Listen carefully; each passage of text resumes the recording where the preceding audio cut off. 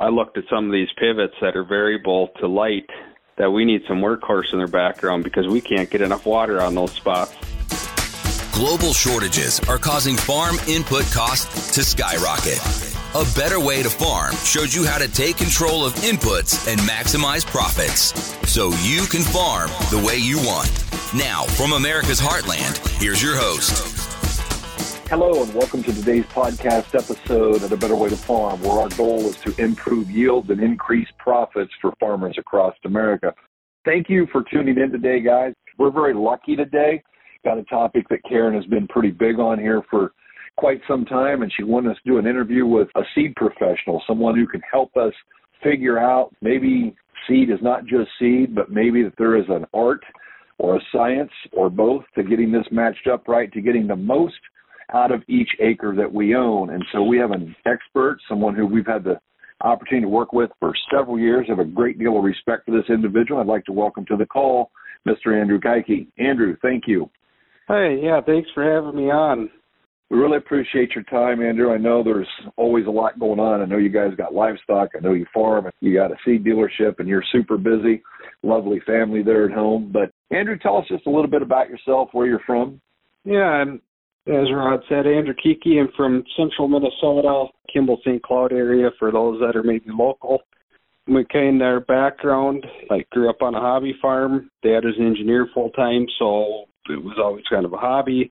That accelerated into test plots at the age of 15 as a vape project, and that kind of over time accelerated into the business we run today, which is basically agronomy sales. I handle probably 90% of my business is 90 plus is seed, and that's corn, soybeans, alfalfa, cover crops, and the grass seed, some of that, and then a little bit on the fertilizer side, and soil sampling and some of that.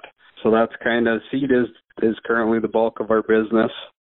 As of a year ago, it is what I do full time. Before that, I had been doing some stuff with data management, which I still do with the dealership, but just not as widespread for other dealers and other customers like I had been. So that was kind of a little bit of a change, and allowed us to dedicate more time to our customers, also grow our own business. So, well, I love that. That's fantastic. You know, I look at the guys out here, and the world it's ever changing, and the accelerated pace of learning is almost beyond comprehension. And I know, Andrew, that getting the right seed on the right soil, and just the bottom line is we got to do everything right. Everything we do matters. Talk to us. Pretend that you're coming to my house, and I want to talk a little bit about how does the interview go. What are you going to do to figure out how to get me the right hybrid on my farms, the right hybrids on my farms? Well, the first conversation I have as a general rule on any farm is, you know, a little bit about them and their operation and their goals and where they want to go. And what we're trying to arrive at is, can I even help you? Are we even a fit? Because maybe you know it all already. I don't know. I mean, it's possible. You're the expert. I'm not. That's fine. And I respect that. And there's other times where maybe you just aren't quite ready. Maybe you buy from the neighbor and you always have, and that's what it is, or however it goes. So we kind of arrive at the fact that you're receptive to listening. And then after that, we move on to, okay, what kind of ground do you farm? You know, do you have dry land? Do you have irrigation, heavy ground, light ground, hilly, tiled, needs to be tiled? I mean, like on our farm, for instance, we deal with anything from blow sand to irrigated blow sand to loam, dry land and irrigated to heavy blue clay that it's just deep, dark. You can't even hardly get it to drain. So every field is a little bit different, and we can't treat any one of those the same, and that goes for any operation. You know, when I go to, you know, even locally around here, say if I'm around Luxembourg and they're talking light ground, well, I'm thinking, you know, on an average year, we're 70, 80, 100, 120 maybe corn yield potential. I go to Watkins, they're talking light ground. Well, that stuff's still probably 160 on a dry year. So everybody's perspective on heavy versus light can be a little different, and we need to arrive at what is that. Now, after we kind of go through that conversation and talk a little bit field by field, we want to talk about rotation and pest and maybe some diseases you had in the past and weed control, various different things, because what we don't want to do is not have you protected if you have rootworm issues or put the wrong herbicide trait product out there that you can't spray something that's going to work. And that's kind of the wrong thing to do. Do we look at plot data a little bit locally? We can, but I'll tell you, in 15 years of plots are good for a few things. One is looking at how it comes out of the ground, how it stands, what it physically looks like, how it acts. The ultimate number of yield tells us sometimes a little bit. Sometimes it can throw us way off. So I don't like to get hung up on plots that much, which was a hard fact for me to absorb, as I very much like research and analyzing data, and that's what kind of got me into what I do. But and I think, Andrew, that's one of the deals is, I've been to many field days. As you know, I've hosted a little over 1,000 field days, but it makes a difference, especially when we're doing hybrids, because if you put a hybrid on there that, let's just say it's a light soil, and so you put something on there maybe that is a better match for a light soil, and then you've got something decided that really needs to be where it can run, some great big racehorse, I think we can get some really skewed results. Are you agreeing with that? Yes, absolutely, because year by year, some of our pivots, for instance, even sometimes they can handle a racehorse. Other years, the racehorse is going to fall flat on its face. And this year we actually had some issues with an early frost, somewhat early frost. Well, late planting, somewhat early frost. I don't know if that was even that early, but it was a frost nonetheless, and it definitely took some yield off of some corn, soybeans. And what was interesting is actually as you head north, some of the later maturity corn did better than what they did in our area. So it's kind of just how the timing worked out. And there's, we had a hybrid in our lineup that dominated every plot to the north, and it did dead last to my plot. And the people who really like plot data were like, why did it do so poor in your plot? It didn't make it. I go, how didn't it make it? It made it up here. Well, so I tell you, plots are plots. They're not perfect. They're not meant as gospel. They're meant as a tool.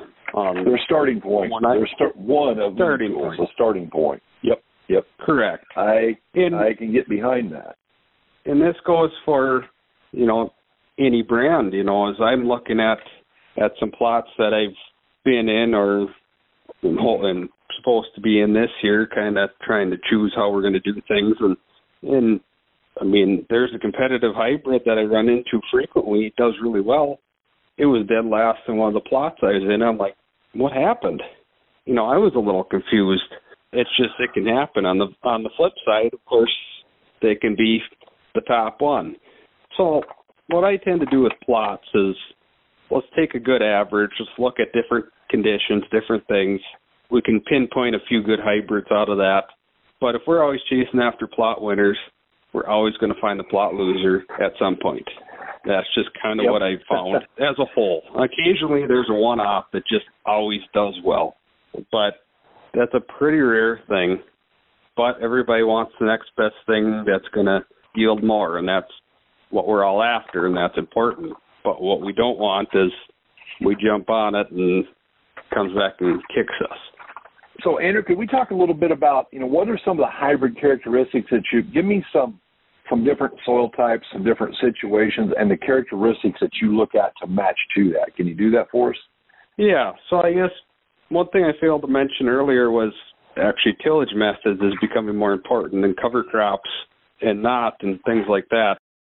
So it kind of throws another loop into things. But typically, if you're looking at lighter ground and you want to be able to drop the population a little bit, you want some ear flex. Some of our top flexing hybrids we can drop down to, we got a couple, we got guys that drop them down to 16,000, 17,000, and on a good year they'll still do 180 on a really phenomenal year if everything just is great, which is crazy for the ground they're on. But on the flip side, we got some that are just good steady eddies that have maybe a little more blocky year. They're a little more consistent. But there, if you drop the population down to 16, you're going to kick yourself in the shorts. That's a guarantee. And I've had people where, so-and-so plants that hybrid does so well for them, I want it. And I'm like, no, you don't. What do you mean you don't want it? Or what do you mean I don't want it on my farm? You don't plant thick enough. I'm like, well, why does that matter? Well, because it's a consistent cob. It always throws out an 18 around by 30 long, no matter what you do to the damn thing. That's how it is. Now, it won't yield really any better, any worse, and if it dries out and we're in a drought, well, it cannot pollinate, it can fall apart too, so it's not perfect. Whereas something has a little more ear flex to it, we can drop the population down, it doesn't take as much water, doesn't take as much nutrients, and then it can adapt to it if things are good. Now, that being said, if things are good, what I've learned over my years of plots is the more ear flex we have in hybrid, and this goes for all brands, and I've yet to prove this on true, if we're planting 120 bushel corn, all of a sudden we're pushing 180, and we got a super flexy hybrid, they tend to fall apart when they're hitting those high numbers. And that fall apart meaning the stalks fall apart or they fall over, different things. And that's all brands. Through all the plot research I've done, it just seems like it's a trend. And which is fair because that corn plant is bred to do one thing, make a cob.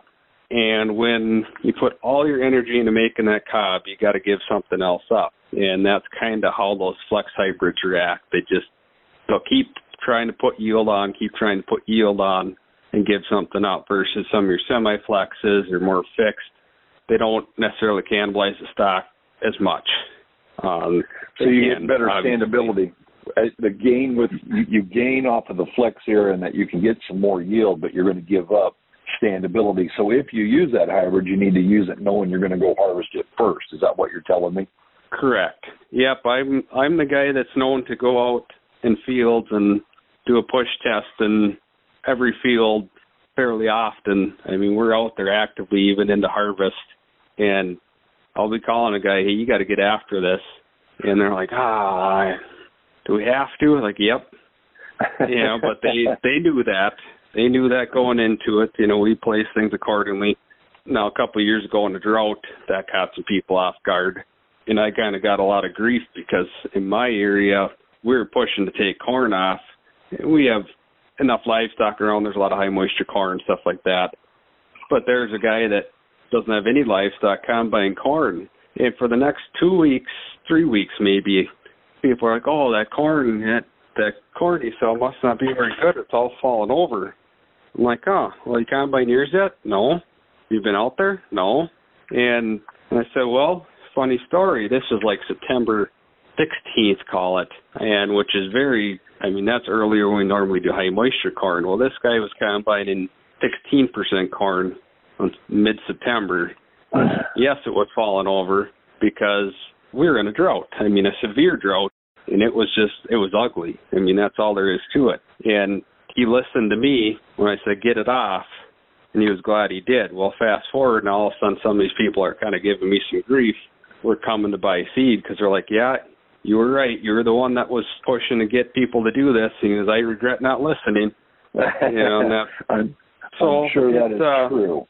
It's all a different experience every year, like normal, but that's just kind of some trends I saw. Now when you get to the heavier ground, your flex hybrids will probably a lot of times suffer a little bit. They're maybe not going to get the top end yield. They're going to put everything into making that cob. Now hopefully your fertility program is set up to get a little more potential out of them, that they'll hang on longer than they would on, say, sand. But it usually seems to me you get into a semi-flex, unless you're really like pushing populations, then there's some fixed year options. But as a general rule, semi-flexes are kind of your good in between. They'll kind of stagnate if things are tough, but yet they'll flex a little if things are good. But of course, you got to adjust your population based off those fields and those conditions. If we're going on our heavy blue clay, we're going to want to be in the mid-30s because we lose a little. There's some other pounding rain come through, knock a few more out. I mean, it's kind of part of the deal. So those are all things we just need to know to adjust and kind of move on. Now, I kind of mentioned earlier about the different traits and stuff. We want to make sure if it's, multiple years of corn that we're protected against rootworm, or we are very active scouting for rootworm beetles, which I think in most of the geography of the U.S., we should just probably have the traits. Where we are, we have more trouble with corn borer than we do rootworm, but we have enough continuous corn that we need to watch all that. And even in rotated fields, a lot of times you can run with a double stack corn. There's no below ground protection, but in my opinion, you better be scouting. You better know what's going on out there, because if there's anything that a rootworm is good at is adapting, and it'll adapt to anything. That's why we continually gain resistance, and that's why we continually see new traits, just because we know that's what it's going to do. That's just its next thing. Bred to do, so to speak. Yeah. Yep. So talk to me. I come to you. I've got really good dirt. I've got a pivot. Now what are you going to have me do? Well, I would start looking at some of my, top yielding hybrids. I'm going to probably lean more towards, like I mentioned earlier, more of a semi-flex. We're going to want to push the population. Now, there's another question that comes into play. That's a whole other story, but let's talk about your pivot a little bit. Let's talk about your fertility. Let's talk about some other stuff, because you can have heavy dirt with a pivot, but does your management sustain the yield that we want to get to? There's something else that's missing that, we can switch hybrids and maybe we can gain a little bit, but we're not going to get you past a certain point without changing some other things. So I tend to, obviously everybody likes to try a couple bags of corn. That's always an easy trial to do, I guess. But I tend to ask a little deeper and find out what else is kind of going on. We want to know, what's your yield goal? Okay, what's your yield goal over the next few years? And, how are we going to manage it? And how are we going to, maturity-wise, do we need dry corn, or can we push the maturity a little longer? Is it going to be used for grain silage, high moisture corn, any number of things? That all comes into play, because we'll tend to add 4, 5, 6 days maturity to a hybrid if it's going to go for high moisture corn, because we can. And theoretically, we're going to gain more yield. Now, theoretically, and what happens aren't always the same. So there are years such as this past year that you really didn't gain any yield from being a little later. But we got everything done timely, and it was no big deal. But there's other years, we'll gain 10, 15 bushels. Well, 10, 15 bushels when all your costs are about the same is 10, 15 bushels. One of the things is you put yourself at least in the position. So, even if it just does the same, at least you had yourself in the position that you could do better. I mean, Mother Nature is going to be the ultimate limiter, hopefully, and we do everything else correctly. So you're hedging the bets, doing what you can to make sure that if we get the perfect season, we're getting the best thing out of this, while not gambling and saying if we don't get the perfect season, we don't put ourselves in a bad situation. So it's an offense-defense. Yeah, you got to do everything to kind of put yourself in the position for the opportunity to do it. And yet by limiting your risk a little bit, if we got on, going back to your question, a heavy dirt under a pivot, we may look a little more racehorse, a little less workhorse. Assuming you water enough, we should have unlimited yield potential. I mean, we just should. If your fertility there, the water's there. So versus if we start lightening up that pivot, people tend to think because I have an irrigator, I need to go racehorse. Well, I got a little secret for you. I beat a lot of competition because I didn't look at it that way. I looked at some of these pivots that are variable to light, that we need some workhorse in their background because we can't get enough water on those spots.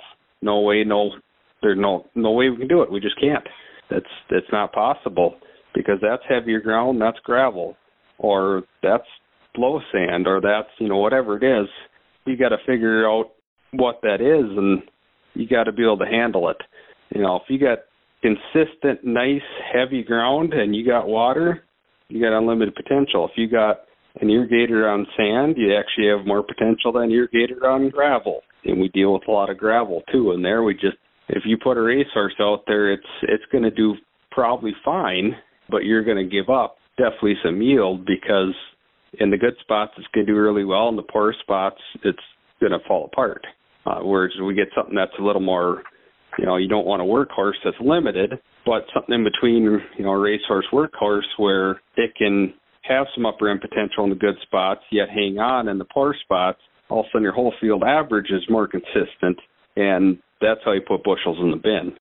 That's something I figured out early on in my career, and when people started doing trials and wanting to do side-by-sides, when I kind of had to prove myself, there were products that or brands that I was probably no better than at the time, or they're even a sister brand to the company I work with, and they're just as good, but I placed it better. And that's all stuff I found to matter that I think it's commonly ignored, because everybody loves when you put a pivot in and you can just push the yield. Well, that's great, but let's not get ahead of ourselves. Let's make sure that we have everything in place to push the yield, or is there a possibility we can give a little up here because this part of the field isn't as good, or whatever it may be. Absolutely. And so do you see a big variance in your wells in your area? Because I know, I've got guys that I work with that have wells that produce monster amounts of water, and then I've got some that, not so much. And what do you see in that realm there in your area? Absolutely, yeah. So we just drilled, we're working on another well here right now, actually, and just ordered the pivot this week. That one sounds like we got plenty of water. 1,000 feet away in another field, we only had, and we were looking for 600, we got 300. Now, if we would have drilled 500 feet a different direction, we probably would add our 600, but we deal with DNR and some of the regulations and trout streams, they call it. We're close to trout streams, so they watch us a little closer and stuff, and whatever. We won't get into those details, but we've been able to work it out with them and some of that without too much trouble. But they also say you got to be X amount of feet from that trout stream. Okay, well, that was our choice, that area. I didn't get the flow we wanted. And we also hit granite. So at, I believe it was 57 feet we hit granite, and that was it. Versus a lot of the other wells are 99 feet or 100 feet, in our area. So even in our neighborhood, there's a drastic difference in flow of wells. And that, of course, as you're probably alluding to, does matter. If we can get enough water out there or not, but also we can get too much water out there too fast. And that doesn't do us much good either. People like to spin that circle as fast as they can, where we found that actually putting a little less on more often has proven to do better. Absolutely. Let's switch gears and talk traits for a little bit. Talk to me about all the stack traits. Do you sell anything? Do you sell any non-GMO seed? What is your push on all of the different traits? Talk to us about that, please. I got a little bit of everything going on. So, my backing is mainly Bayer, so I'm mainly your Roundups, VT2s, Triceptas are coming on that side of things, Smart Stacks, and now Smart Stacks Pro. I did bring on another brand because I can get conventional corn from Bayer. I can actually get some of the newest genetics, but I can't get them untreated. And there's markets that require untreated conventional corn and also organic. So I had a couple growers that are some organic, some traded, and various things like that. So I've kind of adapted and worked with those growers. If they're good growers, I want to work with them. We got to find a way to do it. We've been able to work together. Now, as a percentage, very little organic, very little conventional. Conventional has picked up quite a bit. Our company as a whole actually sells quite a bit of conventional just because of the fact that people have been able to actually really push some yields with conventionals. Now, agree or disagree, something I've kind of found too is with the absence of pests, now if we get no rootworm, no corn borer, no, I don't know, name a worm. We can get more yield out of conventional corn than a traded corn in a lot of cases. Now, as soon as we get past, it's the opposite way rather quickly. Now, double stacks tend to cross really well, so they tend to not be too bad. Smart stacks, you used to have some trouble with it, but that's gotten a lot better. It's pretty rare now that the smart stacks, for some reason, will yield a little less, but that does happen on occasion. We have a couple hybrids ourselves that the smart stacks is actually priced lower than the double stack because we know there's a little bit of a yield hit there. Now, it's not significant, and depending on conditions and depending on management, sometimes you're still better off with that smart stacks of that hybrid. So kind of work through some of that. Smart Stacks Pro now is bringing in another protein, and we could talk for hours on that too, but bringing another protein basically combat our resistant rootworm, which in parts of the country is a huge concern. I said here, it's not quite as much yet, but we are watching it. I have walked a field, I can't say fields. I have walked a field that had AMXT, Chrome, Smart Stacks, and they're all laying on the ground from rootworm. It was their dairy farm, so they chop. Their dairy farm, so they also put a lot of corn in. So it's probably been corn for 30 plus years. So that was not a wonderful sight. At first it was a phone call, maybe a little butt chewing, why is your corn falling over? And then I go out there and look at it, and my agronomist from the seed company is able to come with, and we go out there, and he's like, rootworm, just immediate. He's a wealth of knowledge, been in the business a long time. What they found actually, and I'm not here to pick on traits, that's not the goal, but if you are somebody that needs to be in the AMXT Chrome world, that's fine. If you have rootworm issues, go AMXT over Chrome. That's not popular opinion with a certain company and whatever, but basically Chrome, supposedly they're supposed to get a little more yield out of it because it's a little cleaner trait. It's a better way of inserting the gene, yada, yada. It's a fancy new marketing term. I don't know, but that's all part of it. But the Herculex trait in Chrome is not expressed as heavily as it is in AMXT. So just something on that side of things to watch a little bit. That we found that out through some various events. And there's also options. There's getting to be some supply of the Smart Stacks Pro. So if you do have rootworm issues, definitely be looking at the Smart Stacks Pro. I don't deal with the Syngenta side very much, and it comes down to the fact that the hybrids in our area just can't compete in yield. So therefore, we don't look at the traits very much either. But their traits tend to be cheaper. Normally, good and cheap don't go together. Just a thought. But everybody's got to do their own thing, and I'm not here to pick on any particular brand or company or traits, but just observations I've made. Because I do have the option to bring in pretty much whatever traits I want because of this other company I'm working with.